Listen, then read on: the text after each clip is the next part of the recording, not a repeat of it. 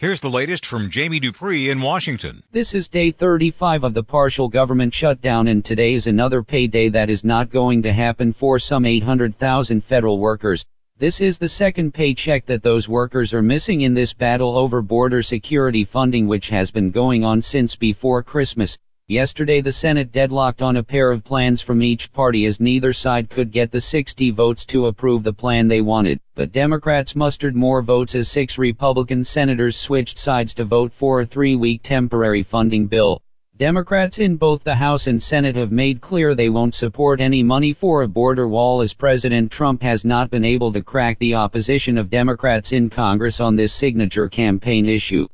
Jamie Dupree 2.0. Republicans had hoped that by not acting on any bills in the Senate that pressure would build against Democrats and force them to knuckle under on the issue of money for the president's border wall. But instead it was obvious yesterday as the Senate voted for the first time this year on ending the partial government shutdown that Republicans are feeling the heat.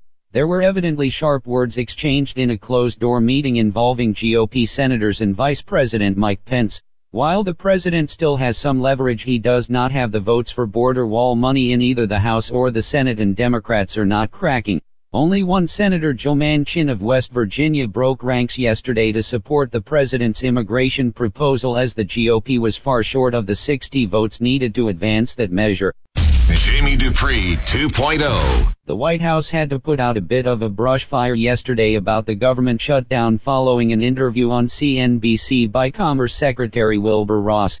As Ross seemed puzzled by stories about furloughed federal workers who have sought food aid and other financial assistance as workers have now missed 2 paychecks. Ross suggested that federal workers get loans to tide them over while the government shutdown continues, something that drew scorn from critics of the administration. Democrats rattled off dozens of stories from back home, like one federal worker who sold her house and was getting ready to settle on a new home. But the bank said because she was not being paid they considered her to be unemployed, so they scrapped her mortgage application and she lost her home purchase. This is now shutdown day 35.